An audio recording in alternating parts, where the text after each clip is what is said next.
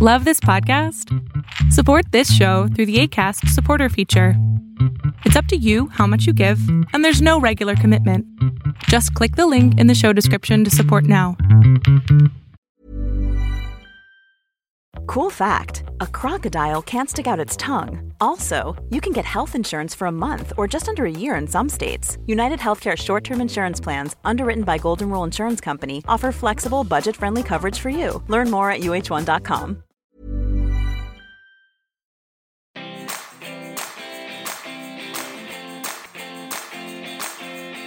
Welcome to the Healthy Gut Podcast with Rebecca Coombs, the place where you can learn how to achieve a happy, healthy gut. Here's what's coming up on today's show. Welcome to the Healthy Gut Podcast, and I am thrilled to be bringing you today's episode with Dr. Mark Pimentel. I have been trying to get Dr. Pimentel onto the Healthy Gut Podcast for over a year, and he is the most requested guest I've ever had, with you guys wanting him to come onto the show. So I am thrilled to be able to bring this episode to you. Now, Dr. Pimentel and I had planned to spend a nice, relaxed hour with each other, but unfortunately, Los Angeles traffic had other ideas on the day of our recording, so we only had a short 30 minutes with each other. I had so many questions submitted by you for my interview with Dr. Pimentel, and I wish I'd been able to get through all of them, but I just simply couldn't in the short amount of time that we had with each other. But I did manage to get through a whole heap of questions. So a huge thanks, guys, for submitting the questions and taking the time to really think through the questions you wanted Dr. Pimentel to answer for you and for I. Now, in order to get access to the full transcription from today's show, and we cover a lot, so you definitely want to be able to get the transcription and read along, make notes alongside of it, make sure you sign up for free as a member of the Healthy Gut Podcast. It's super easy to do, guys. All you need to do is put your name and email address in. You then become a member of the podcast and you get exclusive access to the full transcription and special offers and promotions. Now, talking about special offers and promotions, Dr. Pimentel has very kindly agreed to come back onto the Healthy Gut Podcast, and we're going to do a special, exclusive live podcast episode when I return to Los Angeles in June. In order to secure an exclusive seat on that live podcast recording, all members of the Healthy Gut Podcast will get priority access. So if you would like to be watching Dr. Pimentel and I live, then make sure that you have signed up. And that episode is going to air at 3 p.m. Pacific Daylight Time on the 13th of June or 8 a.m. Australian Eastern Standard Time on the 14th of June. So guys, like I said, it's free to join. All you need to do is add your name and email address to subscribe to be a Healthy Gut Podcast member. So head to thehealthygut.co/Pimentel to do so. We've also got a fantastic Mother's Day promotion running this week. It's Mother's Day here in Australia on Sunday, and I would love for you to be able either to win the prize yourself or to give it to Mum. We've got some fantastic gifts in our gift pack. We've got beautiful, delicious pancetta from my friends at Bundarra Berkshires. We've got a gorgeous pot of skincare from Ecology Skincare. We've got the delicious Better Me tea that Linda Gripperich has very kindly given us. And you can also get a copy of all 3 of my SIBO cookbooks. And we've got just a wonderful sample pack of Pure Home Body, all of their products, which are low tox and just sensational for cleaning and for around the house. And this pack is worth over $200. So it's the most incredible hamper for you to give Mum. Now, in order to enter this and you can win this whole pack, just head to the Healthy Gut Facebook or Instagram pages and you'll see our posts there and you can enter to win. And coming up on next week's podcast, a quick call out before we dive into today's show is we have our first coaching call. Would you like to come on the Healthy Gut podcast and experience what it's like to be part of my coaching program? Well, you can. You can do it absolutely free. You can either submit a question you would like me to answer for you, or you can come in and we will have a coaching session together.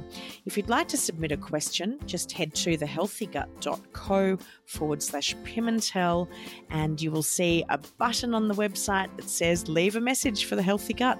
You just click on that and it will start recording. You've got 5 minutes to leave me a message, and it's a great way to leave a message in the convenience of your own time, and then you can come onto the show.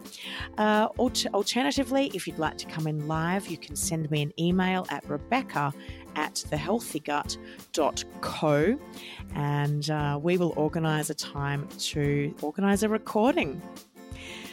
So let's get into today's show. Dr. Pimentel really almost needs no introduction.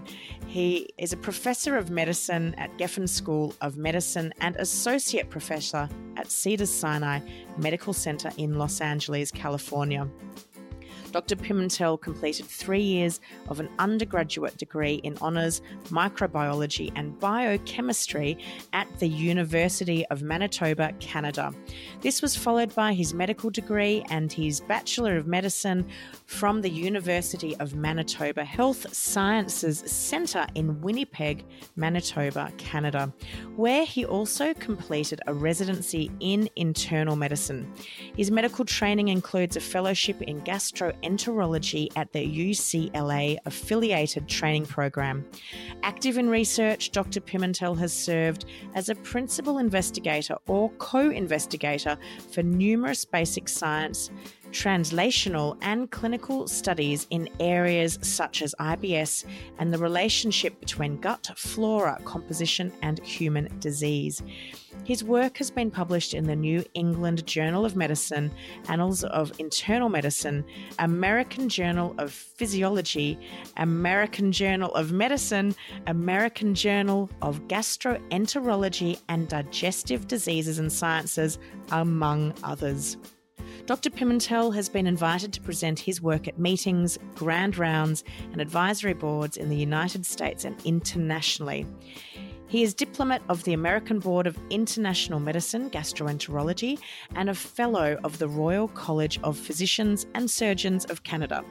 Dr. Pimentel is also a member of several medical associations, including the American Gastroenterological Association, the American College of Gastroenterology, and the American Neurogastroenterology and Motility Society.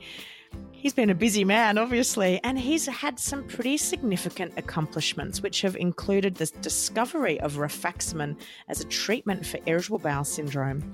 And he developed the first blood test for IBS on the basis of IBS being derived from acute gastroenteritis. He's described the association between IBS and bacterial overgrowth, which forms the basis for microbiome therapies in this condition, and he discovered the methanogen M. smithii as an agent for causing constipation in humans. And finally, he discovered the use of lovastatin as a microbiome treatment for constipation on the basis of inhibiting methane production by methanogens. Like I said, he almost needs no introduction. He is well known in the SIBO and IBS community, and I'm absolutely thrilled to bring today's episode to you where we discuss all things SIBO.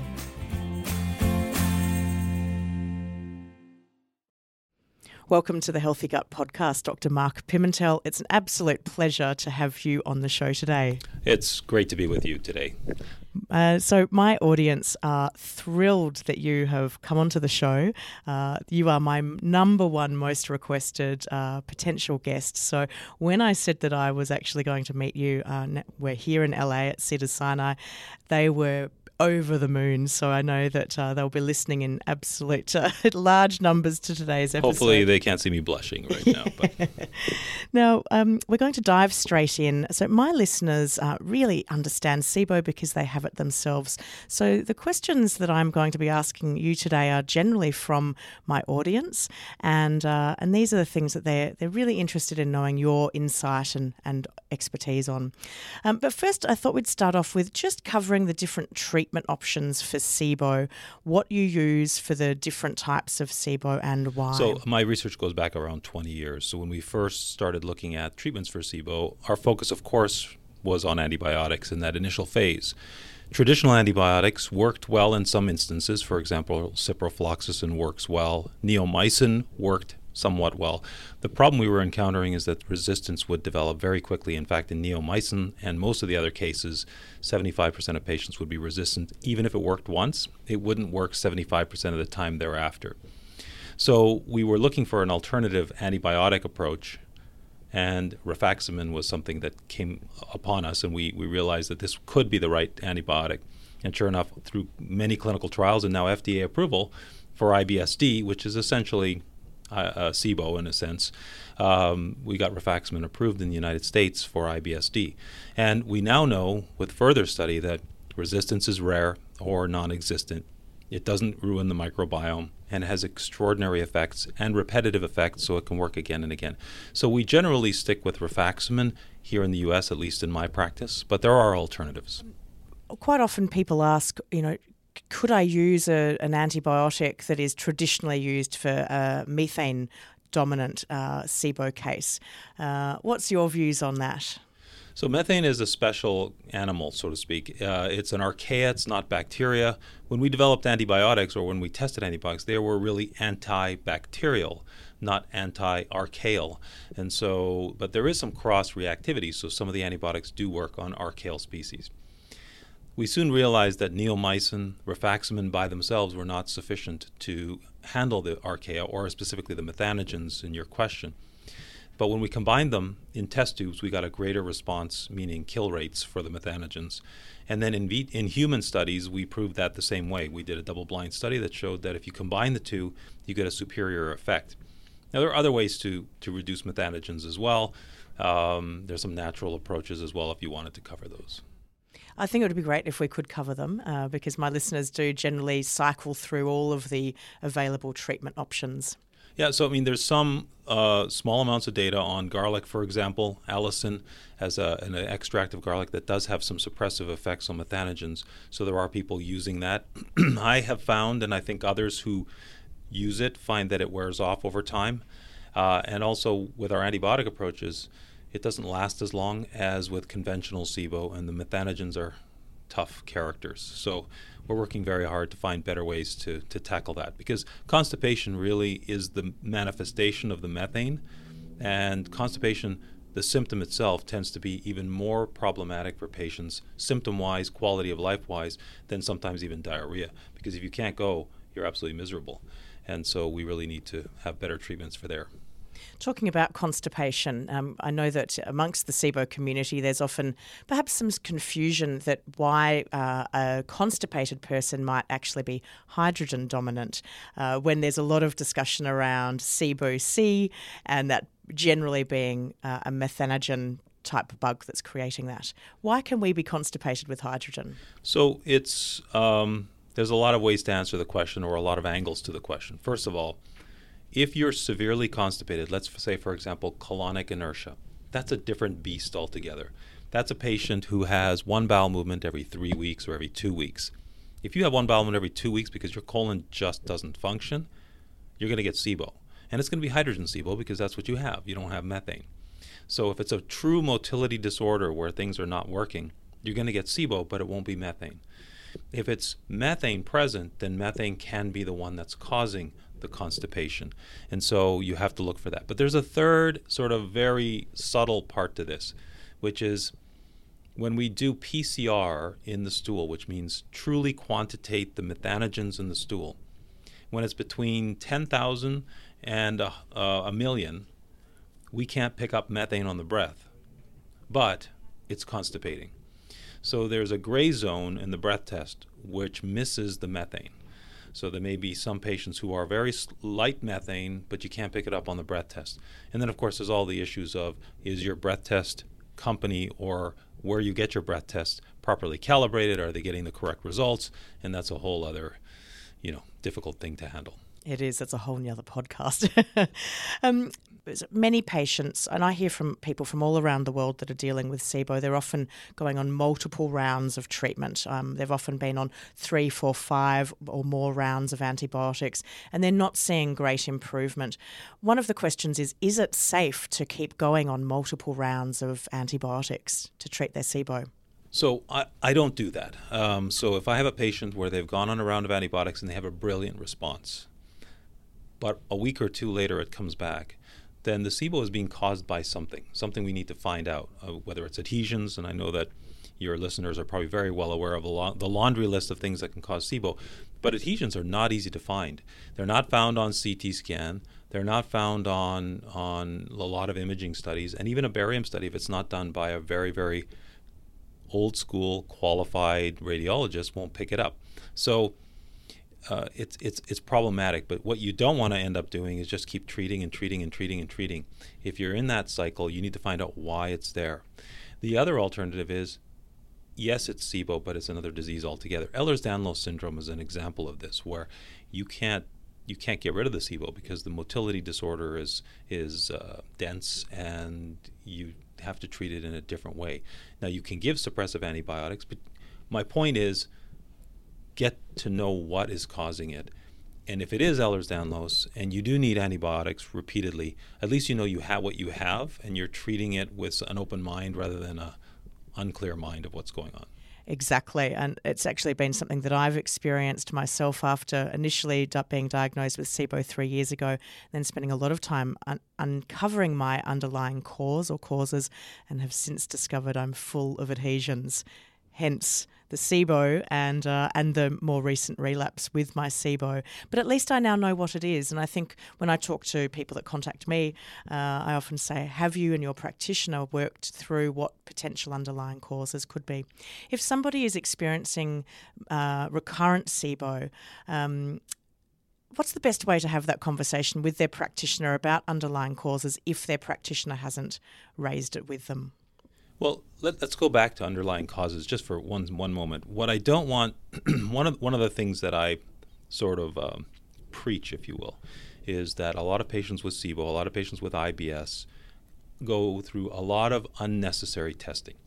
So what I'm not saying is that every person who has SIBO should go through an extensive battery of tests to look for the cause, because in 80% of cases, it's going to be IBS. It's going to be something like that. And if you respond to the antibiotic or whatever therapy you choose, and it's a brilliant response, and you feel great for 6 months or a year, you don't need to go searching. It's the patient where it's relapsing. Now, the question is your doctor understanding the mechanisms of SIBO and understanding what to look for? And there's a lot of education to be had in that area. But this is not new. If you go to my bookshelf, you'll see textbooks that, original versions date back to the 50s and 60s, and bacterial overgrowth was in there, and adhesions was a cause. So it's not new information. It's been there for 40, 50 years in the medical textbooks. It's just that they have to go through the proper rote to try and, get to the answer for the patient, and they don't always think that way. Let's talk about IBS, particularly post-infectious IBS. One of the questions was, is there hope for me as the post-infectious IBS person? I've got a terrible food poisoning incident. Then I ended up with SIBO. What does the future look like for one of those people? So, we developed a blood test to test for post-infectious IBS for a number of reasons. Now, the blood test is not worldwide yet, so it's not available perhaps in Australia yet, but it will be. And the point I'm trying to make is that the test tells you two things. It tells you have IBS and that these antibodies are a risk factor for SIBO. But the second is that food poisoning causes you to produce antibodies. So if you know that, you need to be very careful when you travel. I'm not saying don't travel, but you need to take more precautions than others, because if you get it again, the antibodies go higher and higher and higher. The higher they are, the harder to treat the SIBO, because the motility is more densely damaged. That's what we saw in our animal work, and that's what we see clinically as well.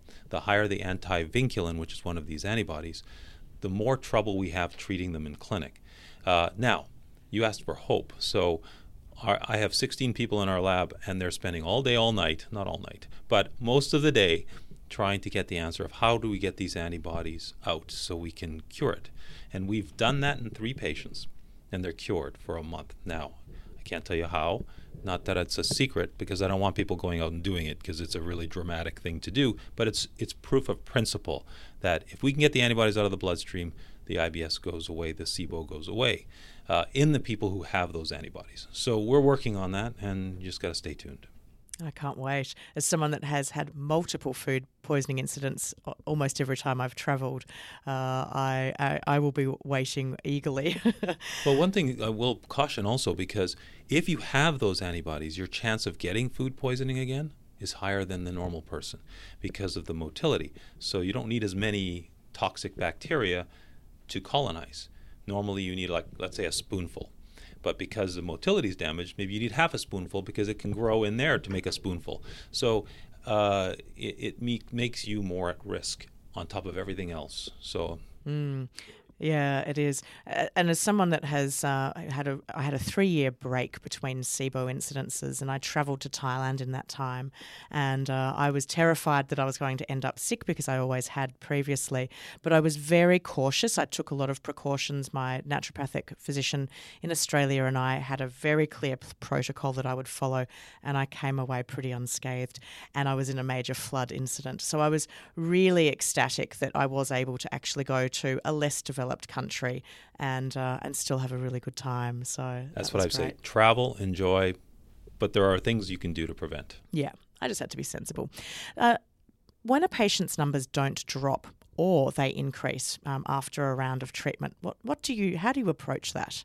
So again, this is the mystery methane. So methane eats hydrogen. So if you have methane very, very low, but you're constipated, sometimes you take the antibiotics, the methane disappears, and the hydrogen goes up. But then there's hydrogen sulfide as well, which we can't measure, or we couldn't measure yet. And so if it's hydrogen sulfide and you get rid of the hydrogen sulfide, which is eating hydrogen, the hydrogen goes up. So we'll be able to measure all of these things very shortly, and I'll have more news in a few weeks. In a few weeks, wonderful. I know that one of the questions was, what's the update on hydrogen sulfide testing? You got to wait another 8 weeks. Oh, no. If a patient gets a negative breath test, but they're still experiencing symptoms, what do you recommend that they should be doing next?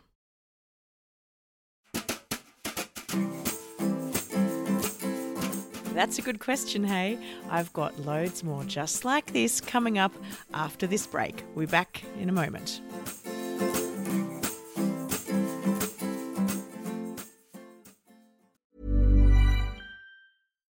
Millions of people have lost weight with personalized plans from Noom. Like Evan, who can't stand salads and still lost 50 pounds. Salads generally for most people are the easy button, right? For me, that wasn't an option. I never really was a salad guy. That's just not who I am. But Noom worked for me. Get your personalized plan today at Noom.com. Real Noom user compensated to provide their story. In 4 weeks, the typical Noom user can expect to lose 1 to 2 pounds per week. Individual results may vary.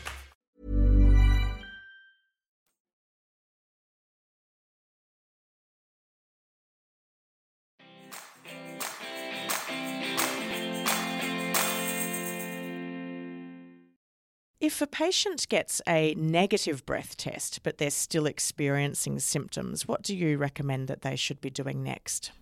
Well, so a negative breath test could be a flat line, which could be hydrogen sulfide. So we're going to answer that question in the next few weeks, as I mentioned. But hopefully testing will be available in the coming year or so that will allow people to get recognized as SIBO, but it's hydrogen sulfide. If they have symptoms and it's negative, then of course you've got to look for other things. One of the things we see quite often, for example, in women over the age of 60 is microscopic colitis. So if you have diarrhea, unexplained, perhaps some bloating associated with that, and you think it's SIBO, the breath test is negative, it could be that. And so there are other reasons, Crohn's, ulcerative colitis. So in the setting of a negative breath test, those are the patients I'm more inclined to do more workup in rather than jump to workup. Because in the United States, and it may not be the case in Australia, because like Canada, where I'm from, it's socialized medicine. But here, patients pay so much money for testing. One of my patients has been a big advocate and continues to state that she spent almost $20,000 copay for her care, in addition to what the insurance companies were paying for all that investigation. So, colonoscopies are not without risk. And I hate to see that all these patients are getting all these negative colonoscopies for no good reason. Just touching back on methanogens, in a presentation that you made in recent times, you talked about how it is potentially more of a bloom and potentially large intestine involvement. That triggered a lot of questions amongst the SIBO patient community. If we can just touch on that quickly and just, if you are able to explain what you mean by a bloom versus an overgrowth. Right. So overgrowth, in my sort of the way I recognize that definition, is that the bacteria have extended beyond their typical location. So like they've invaded another country. So they don't belong in the small bowel. They've overgrown into another location, which is the small bowel. So that's overgrowth. A bloom means that the conventional bacteria in your country, one particular population, overgrows the other populations, or overgrows what its true representation or balance should be. And that's a bloom. So the reason we now think it's a bloom is because we when we were doing stool sequencing, we were seeing that the stool testing for methane or methanogens was proportional to the methane on the breath test. So it wasn't the small bowel in that case. It was a bloom in and amongst the colon bacteria. And how important is it that we are looking at the colon bacteria? Should we be considering the broader microbiome health diversity makeup when we're doing our SIBO treatment? So one of the benefits in our case with rifaximin and IBS-D in the United States under that approval is that rifaximin doesn't affect the stool microbiome. It precipitates in the colon. It really only works in the small bowel and maybe the first part of the colon. So you don't need probiotics, and you don't have an effect on the diversity or the type of bacteria that were there from the get-go. 98% of the bugs that were there before treatment were still there after 3 treatments with rifaximin. That's not the case with a lot of other antibiotics. We have to be mindful of diversity. The problem with, I'll just digress a little. I did a course.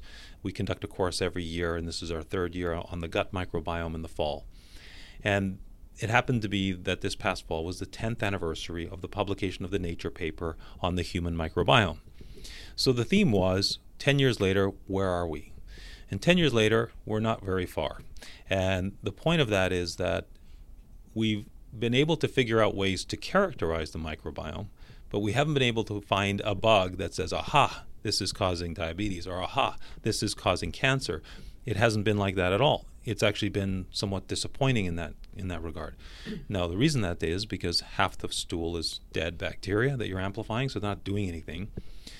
The other part of the bacteria are inside the stool. What are they doing to you? Nothing. They're inside, right? So it's only the outside. And then there's the mucosa bacteria, which is another framework or another sort of micro ecosystem of bacteria. So maybe they're more important. And so we're just now starting to understand the different sort of ecological areas, even within the colon itself. So my point is we have a lot to learn still, and we really don't know what diversity is normal. Look at fecal transplant. We think that's going to be the new nirvana for treating GI diseases, and it really has been for C. diff helpful, but for a lot of other things, maybe not so much. So we have to. Your microbiome is not my microbiome per se, and we have to be careful. And there is a lot of discussion around FMTs, prebiotics, probiotics, particularly on some of those big online forums where people read that one person had great success with a particular pre or probiotic and or FMT, and now they're desperately off trying to find that. Should we all be considering these options for supporting treatment? So it's really important to find common ground when you're suffering, especially if your doctor is not so receptive. And we find common ground on social media. But one of the problems with social media is you'll always find somebody who responds to something. And in general, my clinic is the same way. A patient will come to my clinic and say, I don't think I want to do what you're telling me. I want to do a probiotic. I say, okay, which one would you like to do?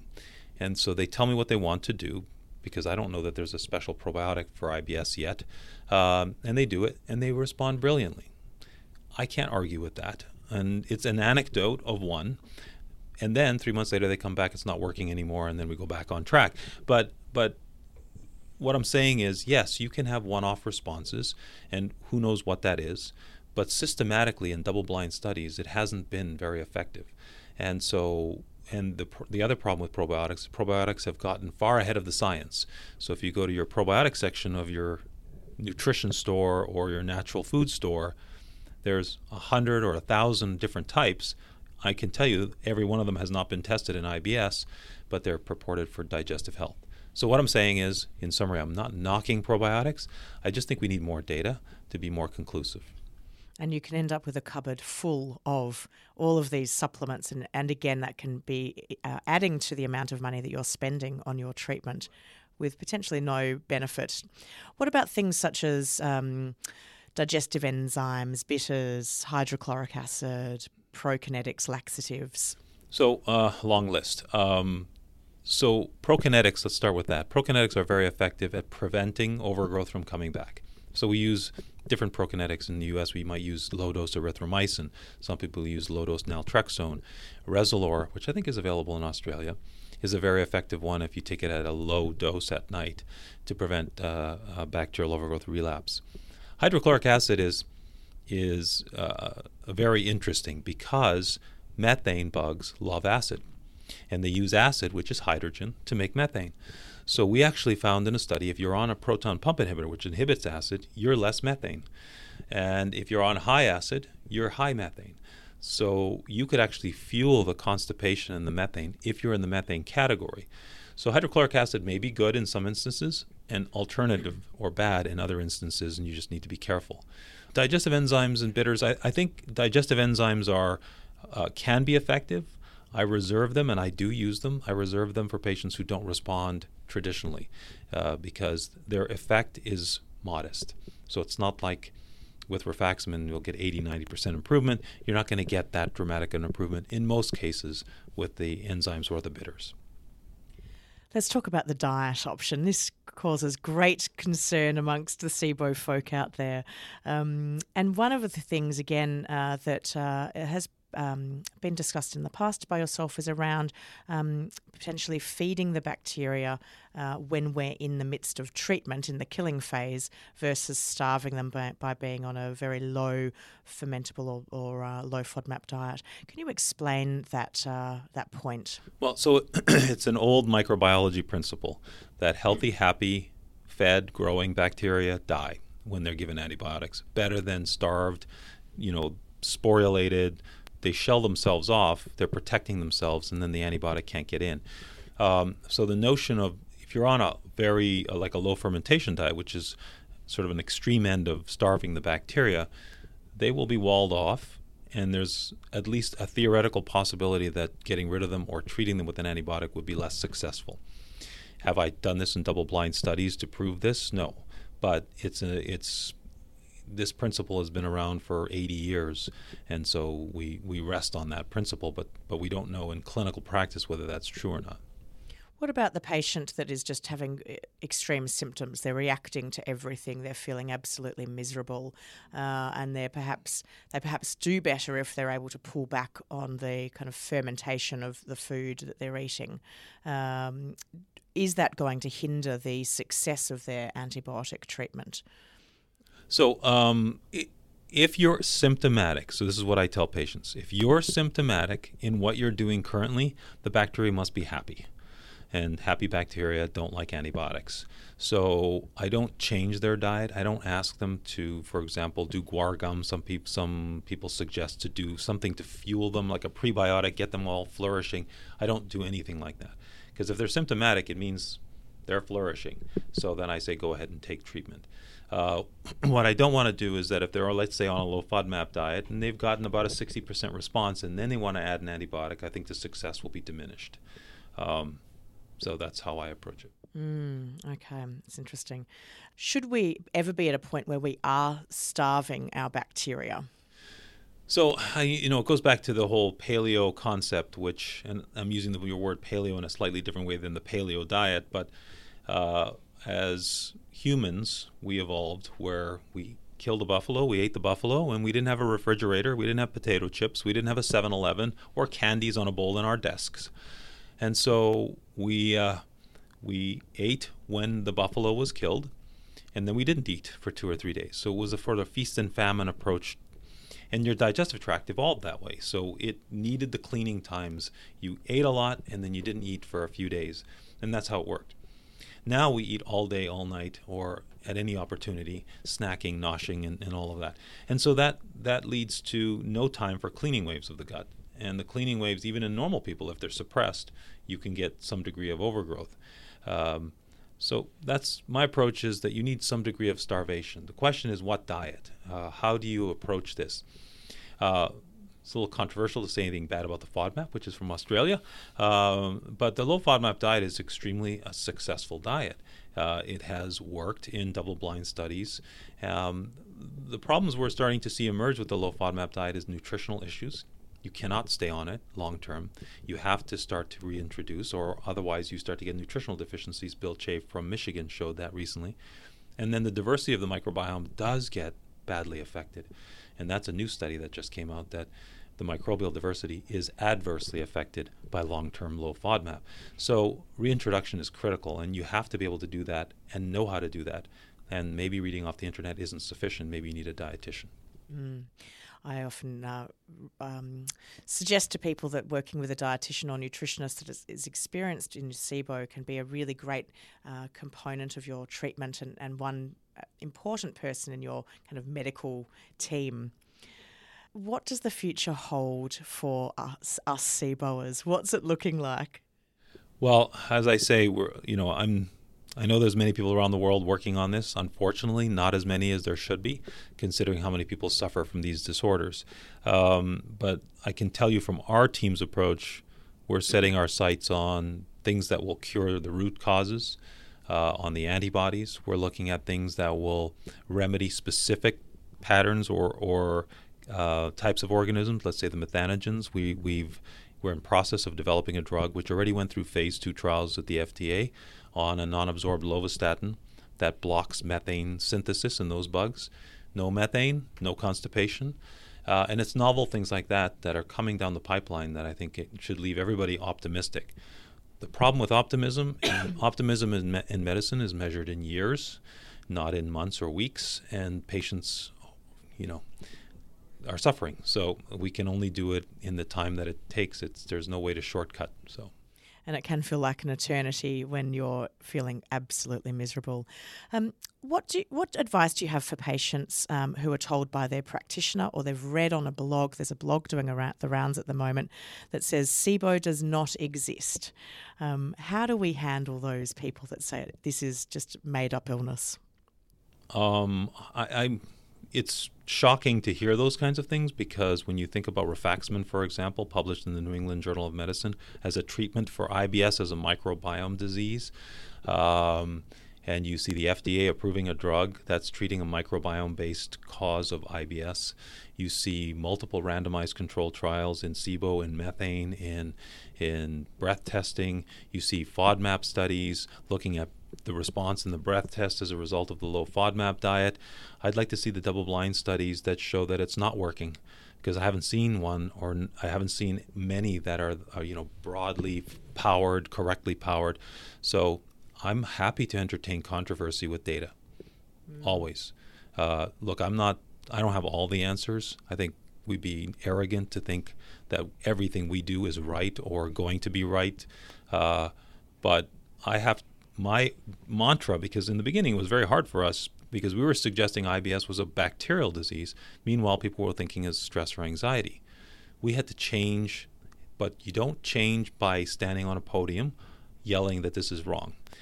How you change things is you go to the lab, do the research, prove it's wrong over and over and over, or in my case, prove it's right over and over and over, until because I have to convince myself before I can convince somebody else. And that's how you really should practice science, because it's not evangelism, it's publications and data. And my final question is, given that SIBO relapse or recurrence is so high amongst the community, do you have any advice or practical tips to people on how they can best try and prevent a relapse from occurring? So if you've done brilliantly, as I've mentioned, then the easiest way to prevent a relapse is to try and stay on a diet that restricts calories to the bacteria. We use what's called a low fermentation diet. You can do the low FODMAP or modifications to the low FODMAP so it's not as restrictive. And that helps. That helps reduce the recurrence. I would say because what we saw with rifaximin, that 30% of people never relapse, the dogma has slightly changed in the U.S. in that we wait till the relapse. So we know how long. So if they relapse in 6 or 8 months, they don't need prevention, because why would you take a drug every day for something that's going to happen in 6 months? And then if you just took rifaximin twice or 1.5 times a year, who cares? I mean, it's working well enough.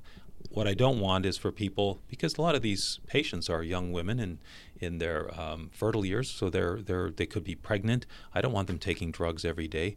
If they become pregnant on a medication and even naturals, I think you need to be cautious. So basically what I'm saying is, if we can get away without drugs and just diet after an initial good response, that's what I shoot for. My relapse took 3 years to come, and I'm really happy with the 3 years I had between. And I feel fantastic these days, even though my SIBO is back. So just because SIBO is back doesn't mean life has ended. And it doesn't have to be as bad as it was. And it definitely, for me, isn't as bad as it was. Dr. Mark Pimentel, it's been a pleasure to have you on the Healthy Gut podcast today. Thank you so much for coming on the show. It's a pleasure to meet you.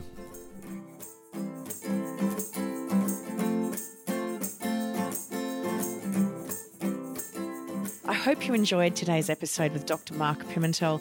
And like I said, we have got an exclusive live interview coming up with him in June. So do make sure you are a member of the Healthy Gut podcast so that you get priority access to that recording.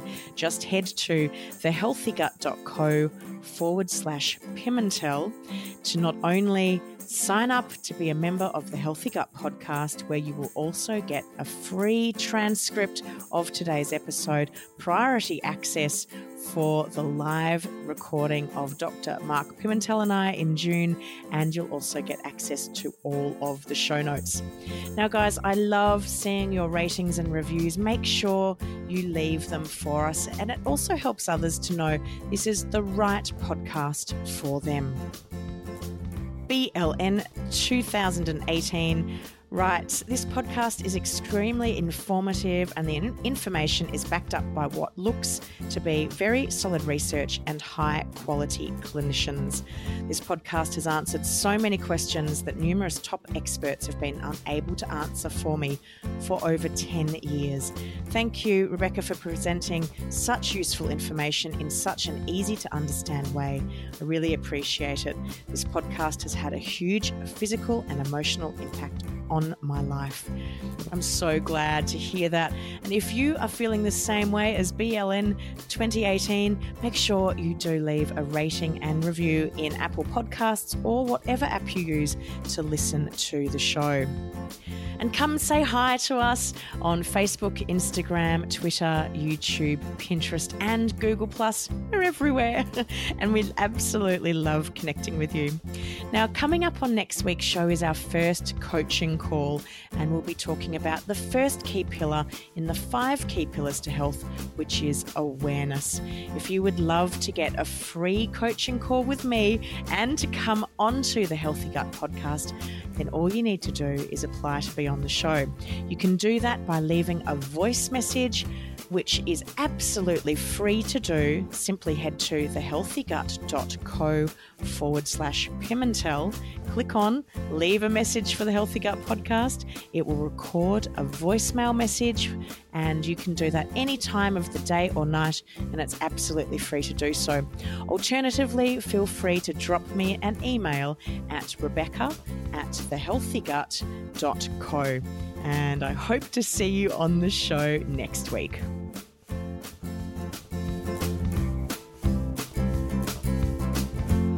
You've been listening to the Healthy Gut podcast with your host, Rebecca Coombs. To learn more about The Healthy Gut or our podcast, head to thehealthygut.co/podcast.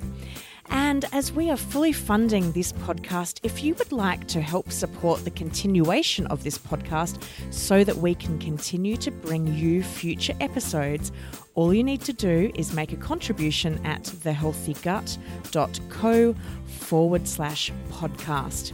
We would like to thank Red Lemon Productions for the production and original music score of this podcast. To find out more about their services, head to redlemonproductions.com. The Healthy Gut podcast is a production of The Healthy Gut. Thanks for listening.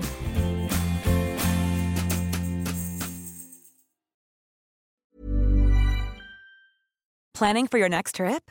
Elevate your travel style with Quince. Quince has all the jet-setting essentials you'll want for your next getaway, like European linen, premium luggage options, buttery soft Italian leather bags, and so much more. And is all priced at 50 to 80% less than similar brands. Plus, Quince only works with factories that use safe and ethical manufacturing practices. Pack your bags with high-quality essentials you'll be wearing for vacations to come with Quince. Go to quince.com/pack for free shipping and 365-day returns.